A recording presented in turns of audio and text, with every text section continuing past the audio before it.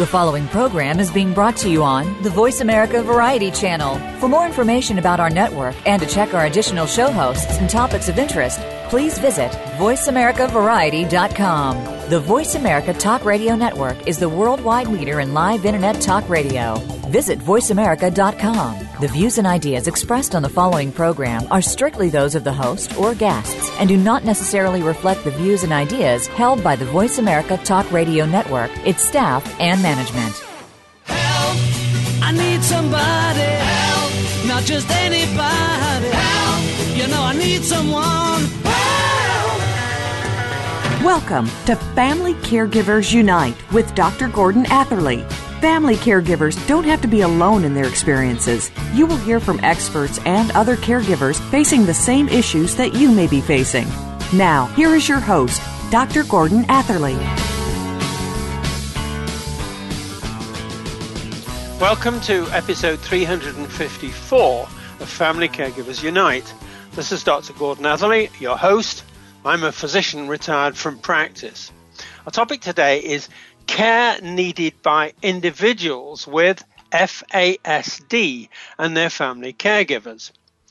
Back in 2014, which we're still in as we speak, the World Health Organization published guidelines for the identification and management of substance use and substance use disorders in pregnancy.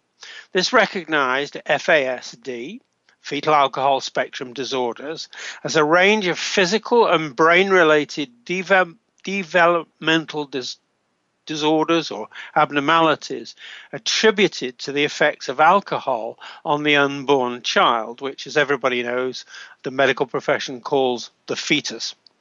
Now, fetal alcohol spectrum disorders last a lifetime. They don't have a cure, though some medications and behavior therapy treatments may help, but no one treatment is right for every child.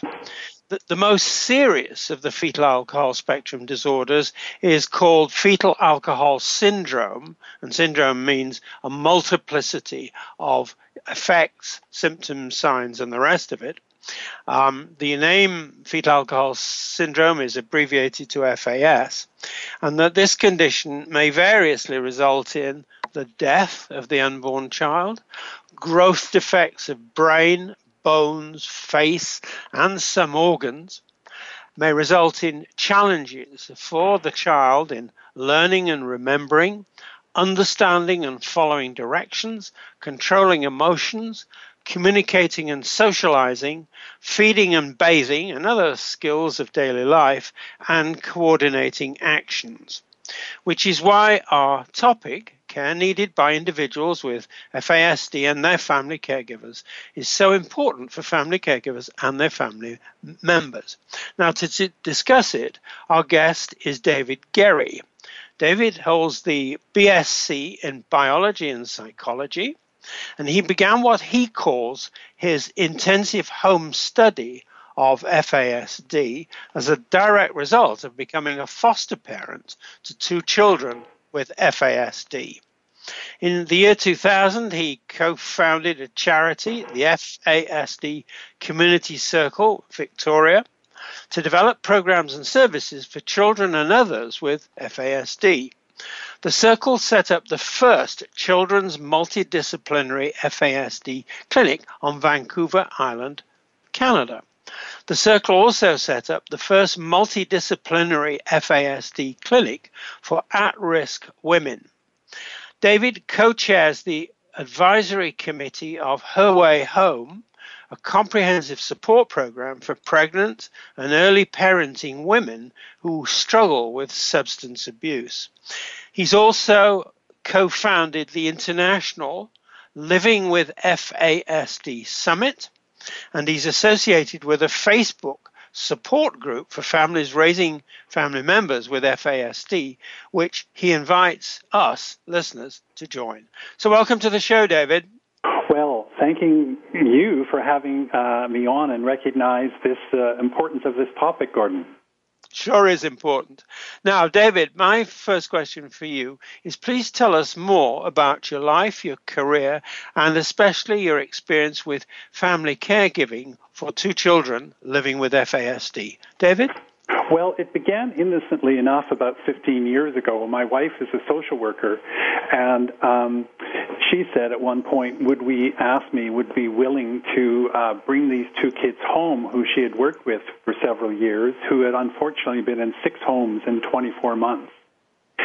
They were, at the time they came to us, 7 and 9 years old, a brother and a sister. And as we didn't have kids of our own at that point, it was a very, very steep learning curve for us getting these ready-mades who had quite a history they brought along into our home with them. And after about a year, we began wondering, they were supposed to be with us a year, and they were there with us for more than a decade. And we began to wonder if what we were observing was more than just having been in too many homes in their short life. And fortunately, somebody from the ministry, the Children's Protection Ministry, a psychologist raised the possibility of FASD, which I didn't have a clue about, hadn't heard about in my schooling or anything. And because my wife was a social worker, she knew that she knew the kid's mom and knew that she was substance addicted. And that began our quest to get a diagnosis. And sort of on the backs of that, it took 33 months from the time I began to agitate for a proper diagnosis. And I think it's really important for our listeners to note that kids come into care or up for adoption not because of the prenatal alcohol exposure, but because a neighbor or a teacher or somebody thinks there's something going on, something out of order. And in some places, like Alberta, if a child comes to the attention of child protection workers, they assume that something is going badly enough in the family, and they presume prenatal alcohol or substance exposure, and they look for it. So, it's one of those things, like they say in business, if it can be measured, it can be managed. Right. Now, David, talking about roles, my next question is this. Would you please tell us more about the roles, on the one hand, of adoptive parents, which you are, and birth mothers, in the roles of family caregivers for children living with FASD? David? Well, yes. I'd like to maybe just step back a bit and say, the birth mothers are largely absent from this conversation, and that's a whole conversation unto itself. But the estimates are that 50 to 80% of kids who come into care are prenatally exposed, so you have to wonder what's going on with their mothers. And as a note, sort of as general public policy, 52% of pregnancies are unplanned, and 70 to 80% of moms drink, so many people are pregnant before they know it. So at the University of Washington Clinic, 56% of the kids who they first saw there, the first 1,400 kids, were foster or adoptive parents, and only 22% were birth moms. So birth moms, for whatever reasons, are not part of this conversation. They feel so ostracized or discriminated or unsupported, or they're just not there.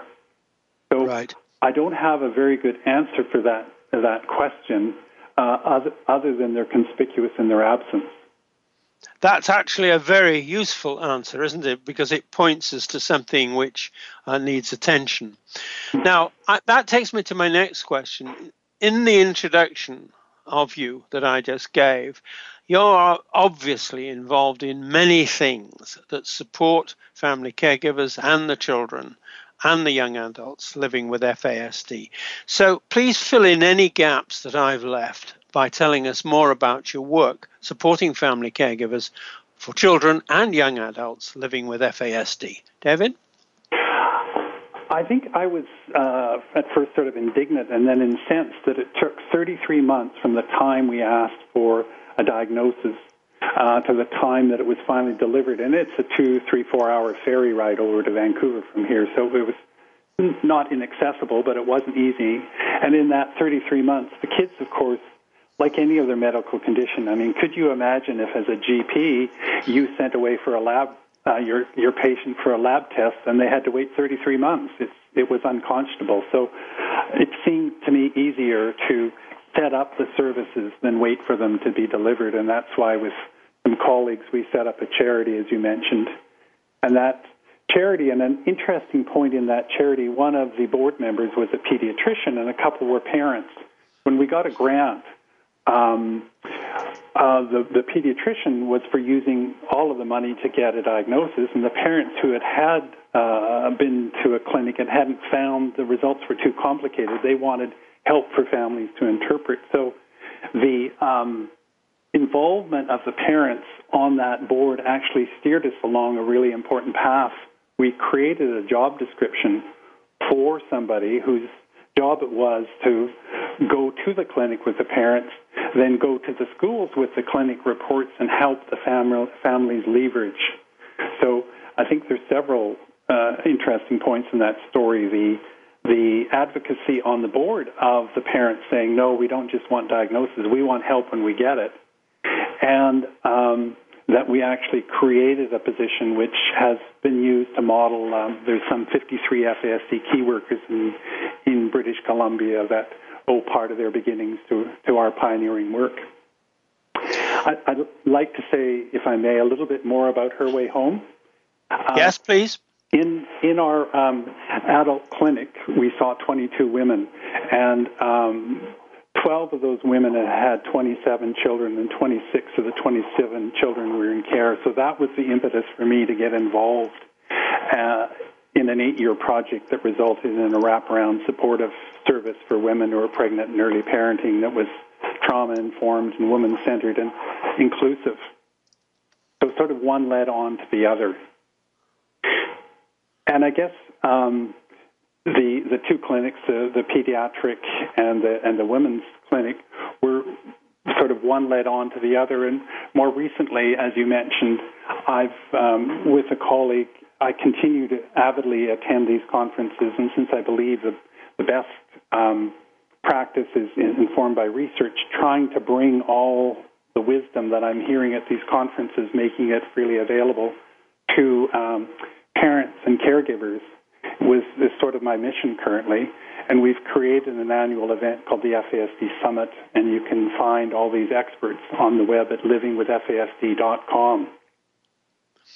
Now, would you go so far as to say, and this is a loaded question, David, that the momentum and the initial initiative for the work you did really started because family caregivers had their voices listened to, understood, and acted upon?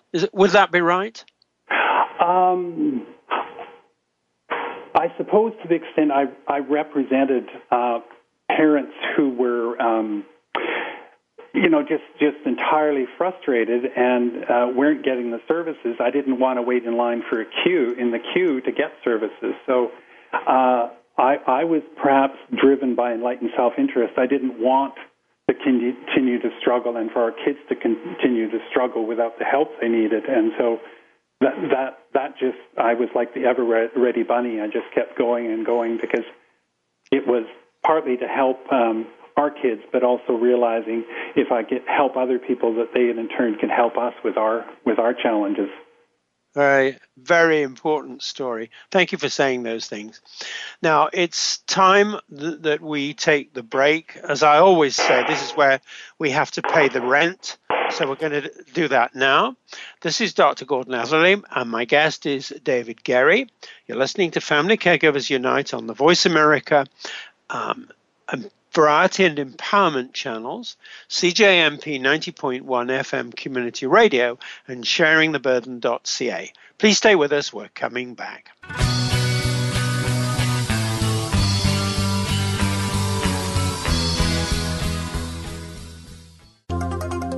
Technology is changing the way we live our lives and how we do business.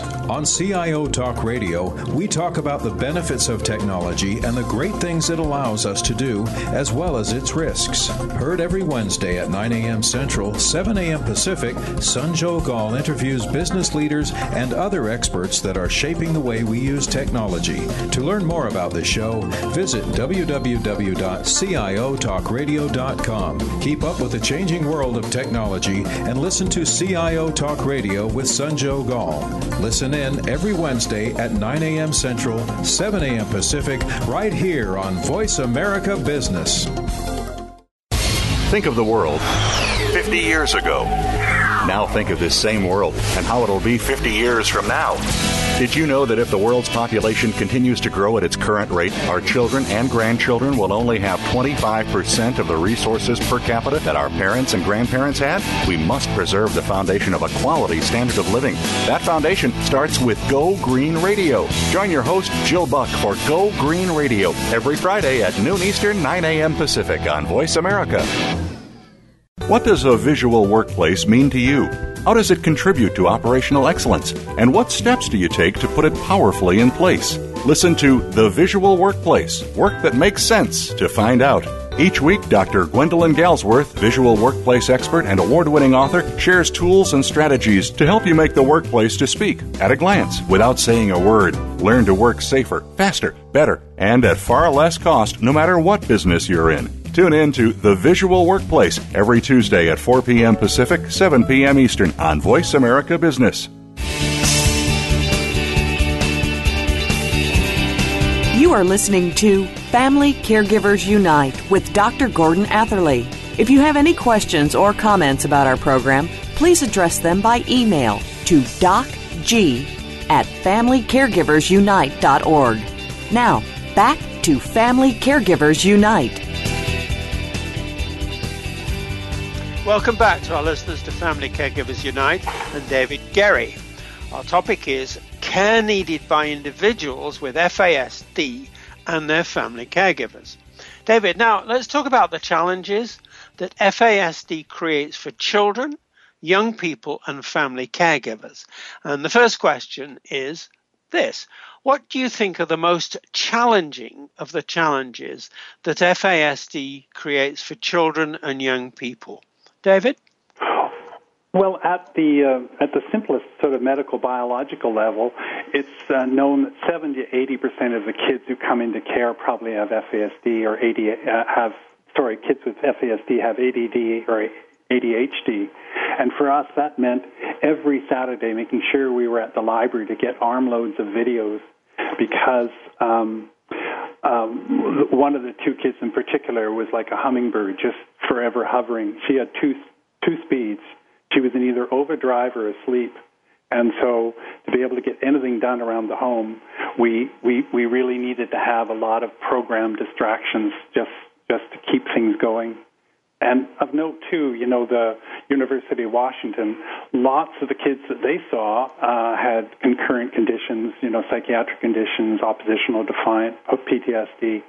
So caregivers, in taking these complex kids into their home, may also, sort of unwittingly then become sort of the balance of power for all these other conditions.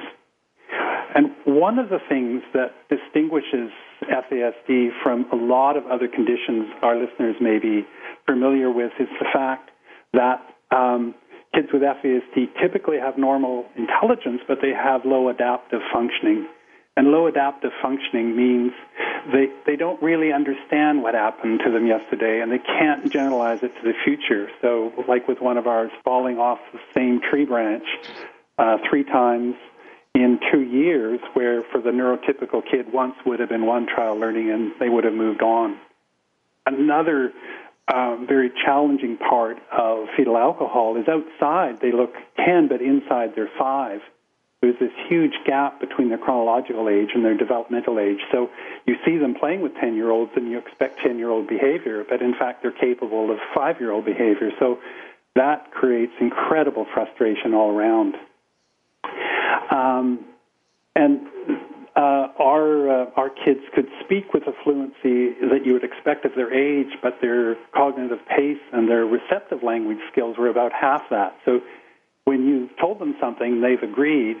It then seems like defiance when they don't comply, when they don't do what you ask them to. And that gets very scary. You can imagine the situation, and we found out the hard way, when you are crossing the street and you say, look both ways. Well, if a child turns their head, looks in left and looks right, they've just complied with your request. But did they really understand what you meant? No. And so it's those sorts of invisible brain functions and dysfunctions that you as a parent have to be on your guard all the time.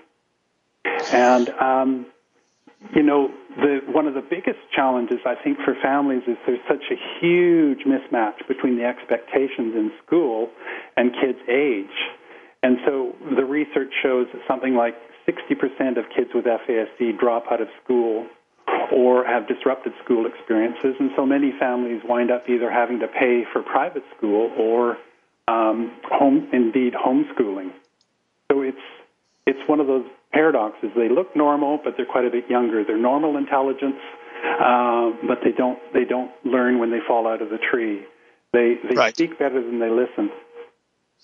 Now, I want you to tell us more about what you think are the most challenging of the challenges that FASD creates for family caregivers. You've already mentioned several, but bring that picture to us, please. Challenges for family caregivers. David? Yes. It's obviously a many-layered topic. You do want your child to be successful in school because they do need to learn the social skills to interact on the playground, in the classroom, and in the hallways. And yet, too often what happens is there's an expression in the FASD community about the last one picked and the first one picked on. They don't really get what's going on around them, and they want to belong, and they want to succeed, but they just can't keep up with their peers. And so, it looks like about grade 9, they're starting to drop out of school. Their sense of self-worth is diminished, and then so the job of the parents is so much more complex.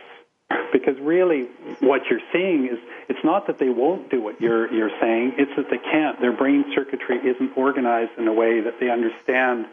When you said cross the street safely, look this way and that way, you meant calculate a whole bunch of complex moving objects and figure out if it's safe. So one of the things I'd like to invite our listeners to do is Diane Malbin is somebody that's quite famous in the world of FASD, and she has a series of questions called Questions to Ask Service Providers to help people when they're approaching doctors and others determine the kinds of questions they should be asking, that if it's a good fit with their kids' needs and the professional they're approaching. So our listeners could go to livingwithfasd.com/parents and get that resource. Diane is a trainer and a mom who's raised her own kids with FAS. And I guess the last one that's so confounding, the research shows 92% of people with FASD wind up with mental health conditions. And unfortunately, the pinnacle of that profession, the psychiatrists, research has shown that they don't really understand it and are not necessarily well trained and equipped. So the caution there is psychiatrists and many others you might otherwise with other conditions turn to. You have to keep your wits about you and trust that you know your child. Trust that it's okay for you to ask the kind of questions that are suggested in Diane's. Like you need to be a very discerning consumer of services that are being proffered to you to help you raise your child. And I guess the last point is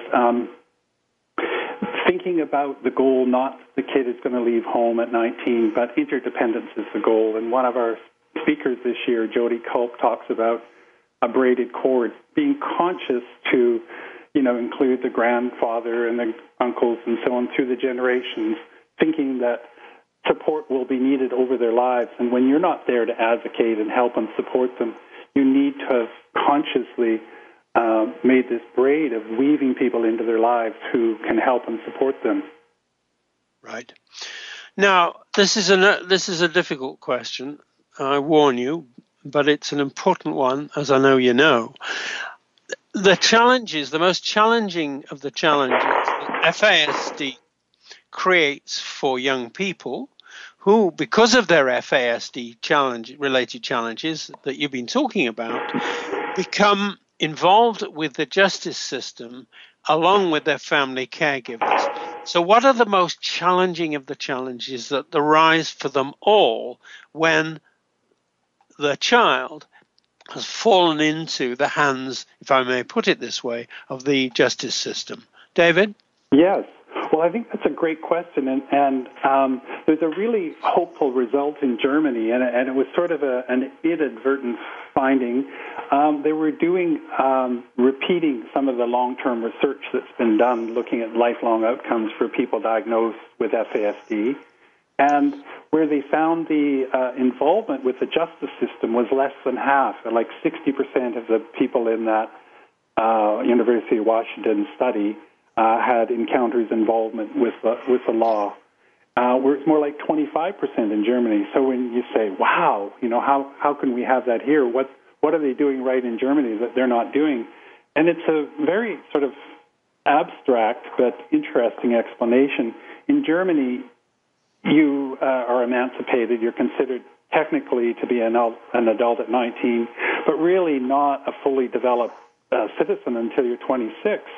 So if a child has special needs or whatever, and they remain in the home as a foster, bio, or adoptive parents, the state recognizes that and continues to support that child. So that extra 7 years is believed to be what's the highly protective factor in Germany, that they have such a dramatically lower rate of involvement in the criminal justice system by those with FASD.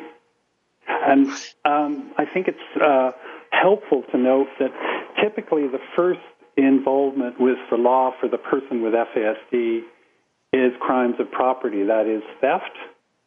If you think about it, the notion of ownership is a very abstract thing. If I'm not standing beside my bike and you come along and take it, well, how do you know it was my bike?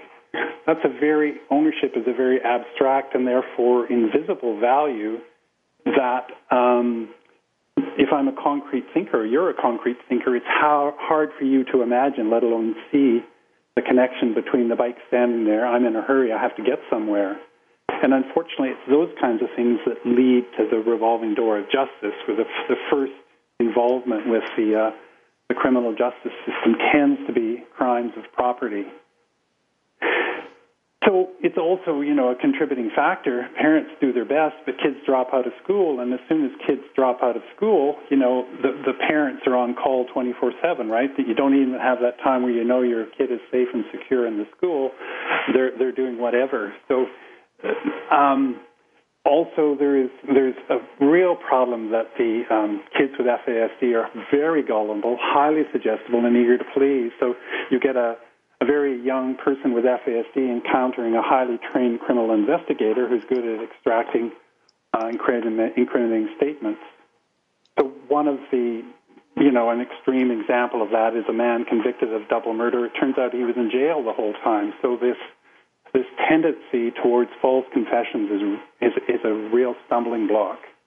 And one of the last points I would make is that University of Washington realized and came up with these cards, information cards for youth with FASD to carry to give police to say, this person doesn't understand when you ask him to waive his right, doesn't understand and can self-incriminate, call this number if you want further information. So if you go to our resource page on our website, I'd really welcome your parents to download these cards, because it's one way to try and give a little bit of protection to reduce the initial engagement or involvement with the criminal justice system.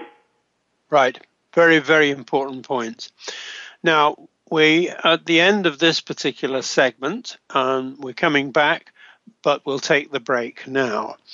This is Dr. Gordon Atherley, and my guest is David Gerry. You're listening to Family Caregivers Unite on the Voice America Variety and Empowerment channels, CJMP 90.1 FM Community Radio, and sharingtheburden.ca. Please stay with us. We will be back.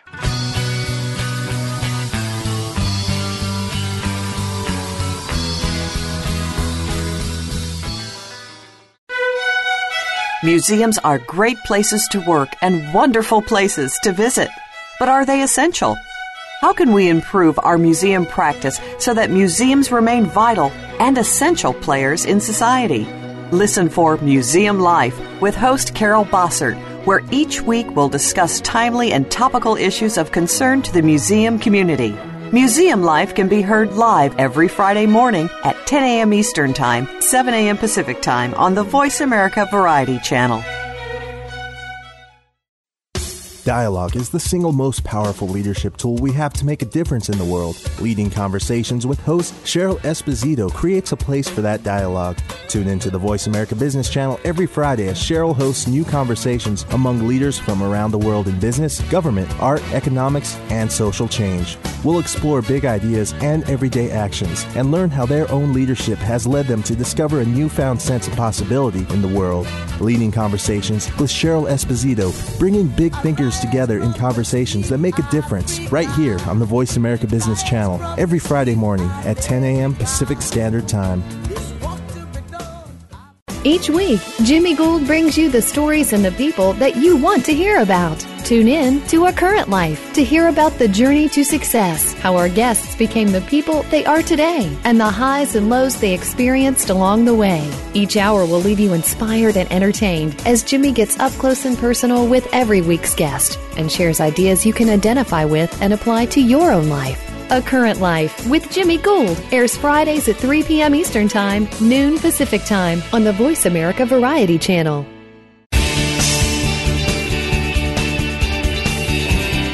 You are listening to Family Caregivers Unite with Dr. Gordon Atherley.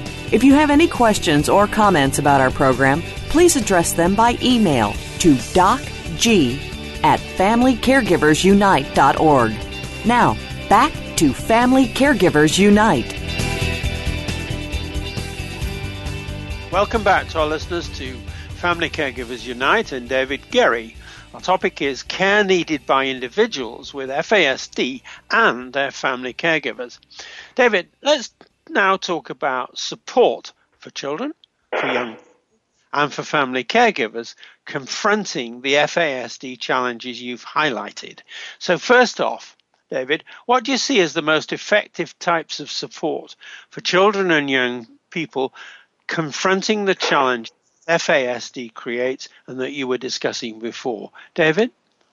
I was excited this year to attend the FASD conference in Vancouver and hear a researcher who was doing research in South Africa, which has the highest rates of FASD in the world right now. And they're finding that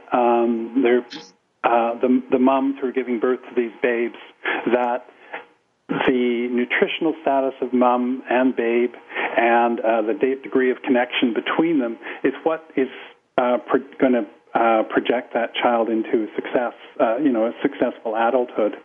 So you can't do anything about the fact mom drank during pregnancy, but having a good, strong connection with somebody's nurturing. In other words, the science is telling us what we already know. Parenting is critical, especially critical for brain growth in these kids who, set out with these prenatal exposures. It sounds almost blazingly obvious, but the researchers have found that there's 5 protective factors that most of us would take for granted: living in a stable, nurturing home, not having to change homes frequently, not being a victim of violence, getting a diagnosis by 6. And like every other medical condition, the earlier the diagnosis, the better. So teaching your kid, FASD is what I have, it's not who I am. I know a young person, when they were quite young, would sort of say, don't call me an FASD kid again, it's what I have, it's not who I am. Call me that again, I'm going to punch you, kind of thing, right? It's about the person first. So that really speaks to growing up in a stable, nurturing home. And so what do the parents need to continue to give kids the stable, nurturing home? That really is, I think, the nub of this question. And so how can we better support parents than we are now? And an example of maybe them starting to realize and do it right is in some districts or areas of Alberta, instead of the say, monthly visit from the social worker who's checking in on the foster adoptive kid, that instead of spending 10 minutes with the parents and 50 minutes with the kid to see how the kid is, that really it's in the kid's long-term best interest that the stability remain in that placement, they remain in that home, and so that it's more important for the system to know how well the parent is doing, because the parent is really the guarantee of that continued placement in that home, and that really is the key to the kids. Moving again is not going to solve the problems. So I think that comes back to my thesis is supporting the parents in the way they need to be supported so they can support the kids. Right. Now, that's my next question, and you've already led into it yourself, but what do you see as the most effective types of support for family caregivers confronting the types of challenges that you've been describing that FASD creates? Effective types of support for family caregivers. David? Well, I have to tell a little bit of a story here. When we went when we figured out it was FAS and went to our first parent support group, all the people there were parenting older kids, and we were horrified at all the things they were reporting and all the things that were going on. So we didn't go back, and we sort of arrogantly, we now know, thought, well, we're smarter, we're better educated, we love the kids more, we'll just somehow do a better job. And then, when that sort of freight train hit us, when things started to go awry and we needed help, we realized we needed to be proactive ahead of time, that is, looking for help. And what that would look like to your listeners in a very practical sense is assembling the documents and, say, going down to the police station and talking to the officer of the watch and getting it logged on their computers and in their files so that if the child was lost or ran away, it's a highly different priority for the police if you're talking about a runaway child or a runaway teenager. So although the teenager with FAS may be chronologically 14, developmentally they're around 7, and when the police can be convinced they're looking for a 7-year-old, they will look for the 7-year-old. And so it's those kinds of things that you need to be. We were resistant at first. We didn't think that was going to happen to us. We just were kind of Pollyanna, I guess. We had our head in the sand. Maybe another example of that, one of the speakers on the summit this year is Mary O'Connor, who it's very, very well recognized in the research that kids who are prenatally alcohol exposed are really at risk and prone to substance use, particularly alcohol, having been sort of marinated in it. They're really at risk. And Mary O'Connor has come up with a really effective project called Project Step Up, which not only teaches teenagers skills about how to resist and how to resist peer group pressure and so on, but gives parents the right information and skills and cues. And part of her advice, and the reason I interviewed her, is she recognized that if kids aren't to drink, they need the parents to know what to do and how to support them. And one of her pieces of advice was they still need as much supervision, they just don't know it, and they'll be resistant to it. So you have to, as a parent, get more subtle in the way in which you're supervising. But the concluding note there is 93% of the parents participating said yes, they'd recommend it, yes, it was helpful. So it's these kinds of programs, I think, that augur for success. We have a wonderful example up in the Whitehorse, probably the oldest standing residential project focused on the needs of people with FASD. Is called Options for Independence. And it's those kinds of things that as we get older and we expect our kids to outlive us, we want to have those kinds of resources and facilities like Options for Independence available so that, we can we can go peacefully and not worried they're going to wind up under the government's care in prison.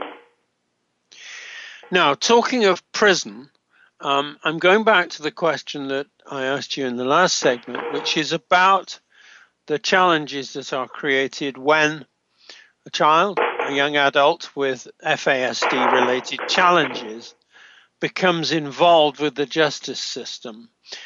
What are the most effective types of support for young people in that situation and for their family caregivers? David? There is a wonderful project that started not as a project but just as an attempt to help a boy in grade 11 in Lethbridge, and it's called the Lethbridge Community Justice Project, and people can Google it.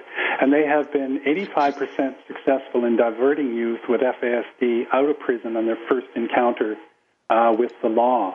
And one of the organizers, Donna Bull, has a great axiom which I think is so illustrative. It doesn't take money to change people's minds. In other words, the Crown, the defense, the judge, all the court clerks, the police, everybody get paid whether youth is convicted or not. And that if people were to think about their roles differently, you still go through the court process. So if it is, especially it's a very, very serious crime, you still have that opportunity of confinement or incarceration. But if it's not absolutely necessary, then if you put the structures in place, the youth doesn't have to go to jail, and most of them do not reoffend. So they have a dedicated officer on that police force because they recognize it's so important. And the part that I really want to emphasize for your audience today is the people who put this project together realize the primacy and the importance of the parental role. And so two important things. They recognize that anywhere from 3 weeks to 3 months from the time a youth with FASD blows out of a foster bio or adoptive home, they're usually in front of the courts. They're in trouble. The family has been that protective factor to keep them out of the legal system. And when that breaks down, so school it means people in schools thinking differently about what's the purpose of education. If the parents just get enough of a break to put their feet up while the kid is safe in school, then that preserves the placement and keeps the placement from breaking down. So that's an important piece in terms of the parents. And the other thing in terms of the court, if there's a community sentence and the parents are already way overstretched, and then they have to add to their duties supervision, some sort of court-ordered supervision, and community can break. So they were careful not to, again, because it was, the adage of doesn't take money to change minds. Crown had to get on board, the judge had to get on board, defense had to get on board. So, it took a lot of collaboration, but it's a project that's now been going maybe 20 years, and it's very successful. But it started with a different approach. And I guess two concluding points, the kids stay in the homes longer in Germany, and it protects them from involvement with the criminal justice system. And Jody Culp's idea of the braided cord, the having lots of the supports around the family, around the caregivers to support them so they can continue to support the youth as they go through their 21 day and 10 the next, and their 19 one day and 7 the next. It's very capricious and it's very wearing. Now, I just want to go to a particular detail that you've mentioned, and that is that the kids may look, you just said 19, but in fact be 7. When there's a situation in which the police are looking to arrest, or the possibility of arresting someone for what's perceived as a crime, it must be very difficult for them to understand in those sorts of circumstances that it's a 7-year-old that's misbehaved and not a 19-year-old. Have I stated that correctly, David? Yes. And, interestingly enough, the RCMP took a very forward-looking role and developed a pretty comprehensive course for boot camp in Regina that they were putting people through. If 25%, and that's conservative, of people in Canadian prisons have FASD, they don't get there on their own. They go through court, and how do they get to the court? It's through the police. So the Vancouver City Police took that program, and they had up to 1/3 of their police force trained in FASD. And when they did a cost-benefit analysis, there was one lad in foster care who they had, had to send a cruiser like 30 times in 6 weeks or something. And when you start doing the cost of 2-man, the cruiser, and so on, the operating costs of the police with this young man, when they approached it differently, when the families approached it differently, that cycle shut down. So right. There is training, there is pockets of excellence like the Lethbridge Community Justice, like this program that the Vancouver City Police was engaged with, but somehow priorities, management changes, and so on, and yet it's, women are continuing to drink at the binge level since 1991. So, we're going to continue to have kids with FAS, so we need to respond differently.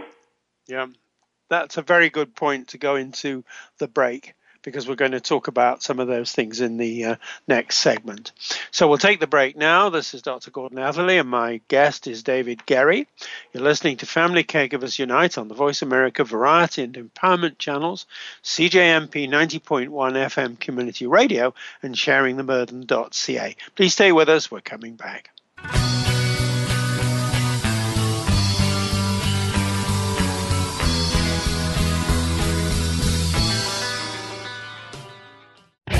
The world we live in has become a crazy place. Poverty is at an all-time high in the wealthiest nation on earth. We keep calling on government to save us with new programs. And now, we have more people using food stamps than any time in our history. This problem continues to get worse. The answer to poverty is in our homes, churches, and communities, and through our children. Get the answers from The Mickey Ellison Show, Wednesdays at 8 a.m. Pacific Time, 11 a.m. Eastern, on Voice America Variety. There are over 140 million products manufactured worldwide. It is impossible to know the ingredients in these products, especially those made overseas. Stan Salat, creator of the HSF Mark and the Counterfeit Mark Alliance, is the host of People to People, working together for your safety. Stan believes in our right to know the type and amount of hazardous materials in consumer products and whether they are counterfeit. Find out how you can protect yourself every Tuesday at 2 p.m. Pacific Time, 5 p.m. Eastern on Voice America Variety. Tired of lackluster results with your marketing? Craving more leads in your business? Tune in to the Mojo Marketing Edge with the team behind Mojo Global Marketing, Ira Rosen and Corey Michael Sanchez. Winners of the Marketer of the Year, they will show you how to generate daily leads, build databases of raving fans, and close deals faster than ever before. See what's hot right now and how you can tap into it to generate an endless supply of customers and clients. The Mojo Marketing Edge can be heard every Monday at 1 p.m. Pacific Time, 4 p.m. Eastern Time on the Voice America Variety Channel.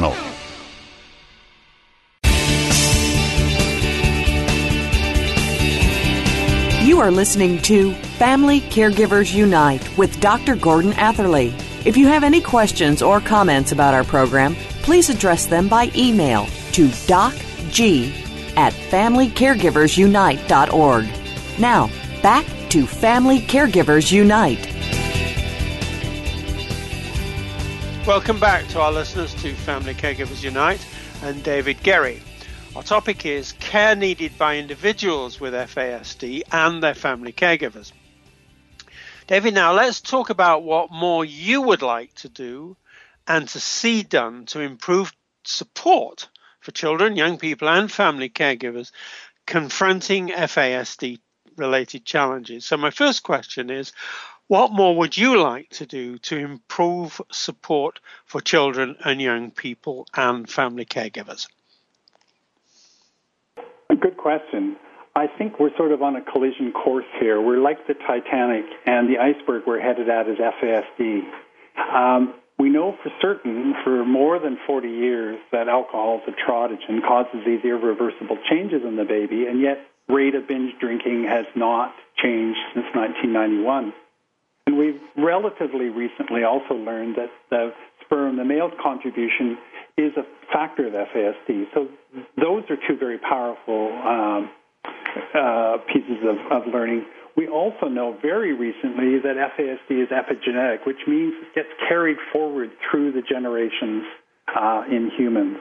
So these three facts means that we need to a different approach rather than just downloading it onto the shoulders of the caregivers. We're on a collision course.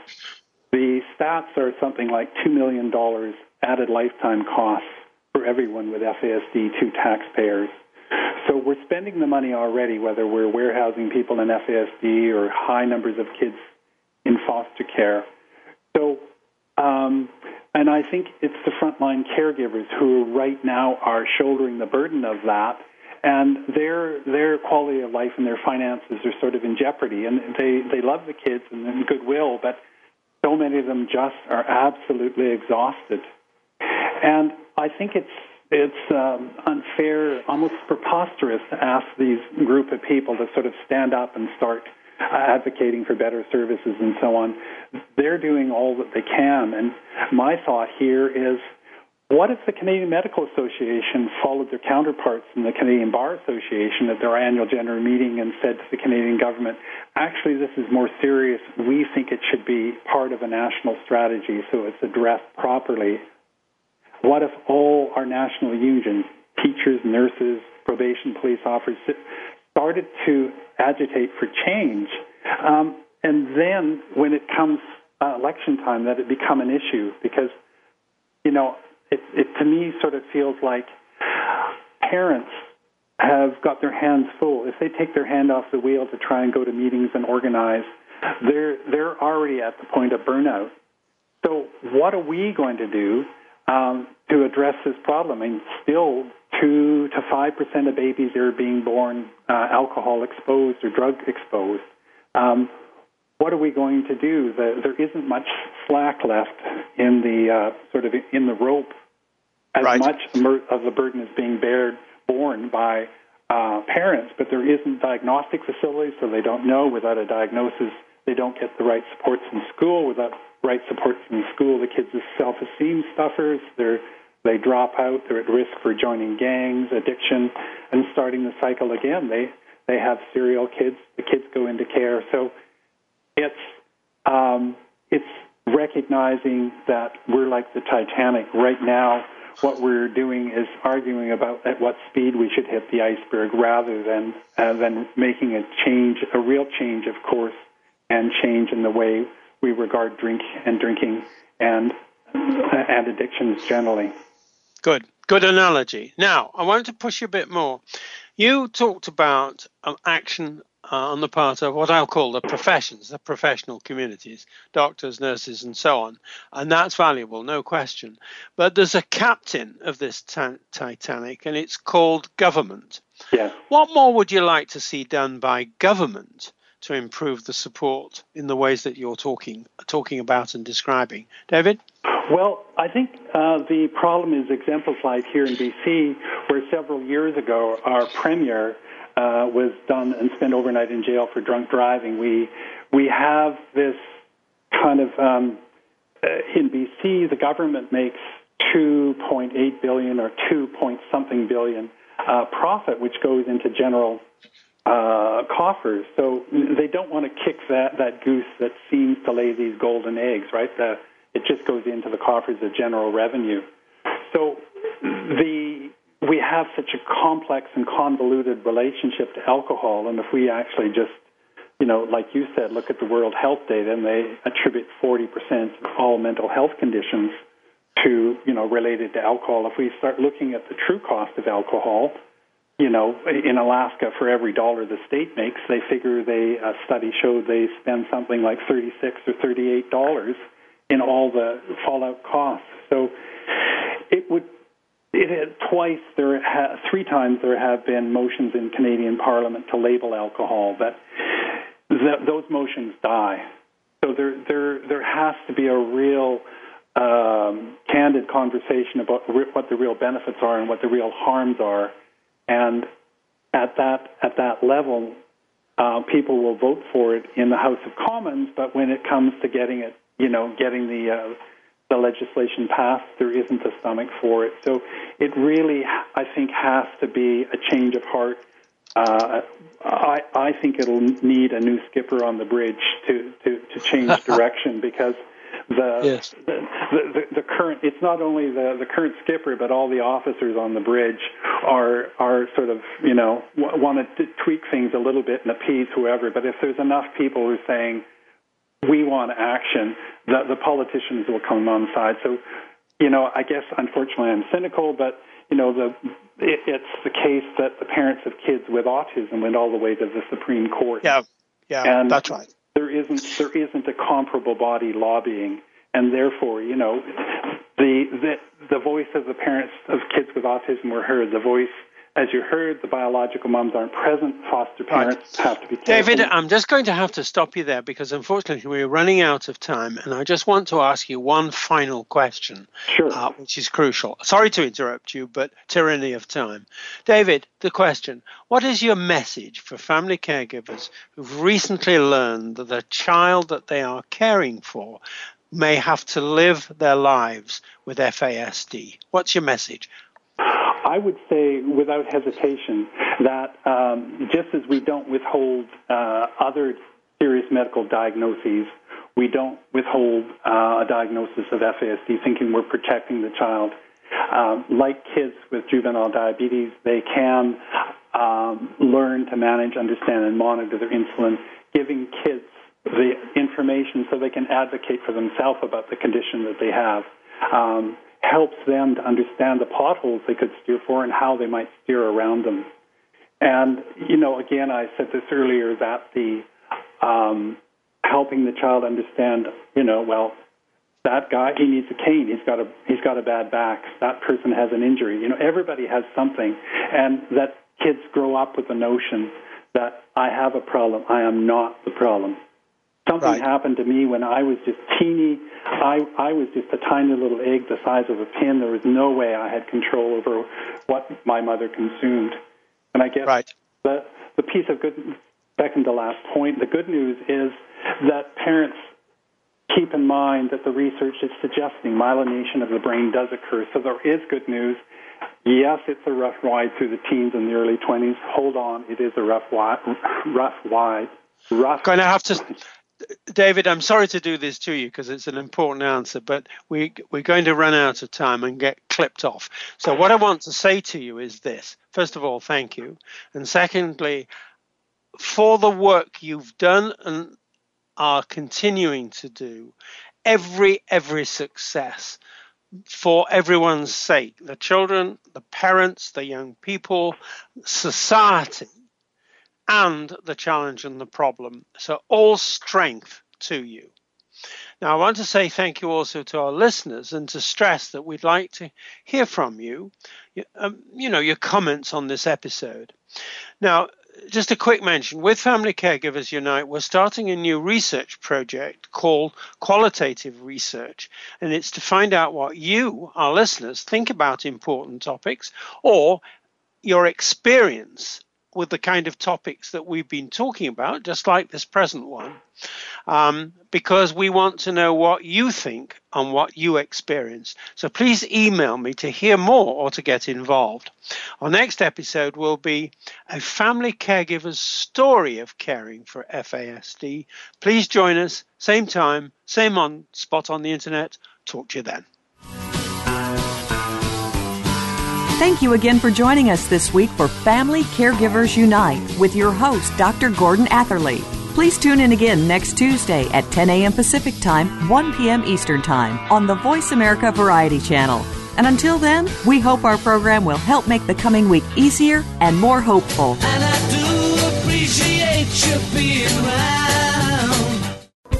Thanks again for listening to the preceding program brought to you on the Voice America Variety Channel. For more information about our network and to check out additional show hosts and topics of interest, please visit voiceamericavariety.com. The Voice America Talk Radio Network is the worldwide leader in live Internet talk radio. Visit voiceamerica.com. The views and ideas expressed on the preceding program are strictly those of the host or guests and do not necessarily reflect the views and ideas held by the Voice America Talk Radio Network, its staff, and management.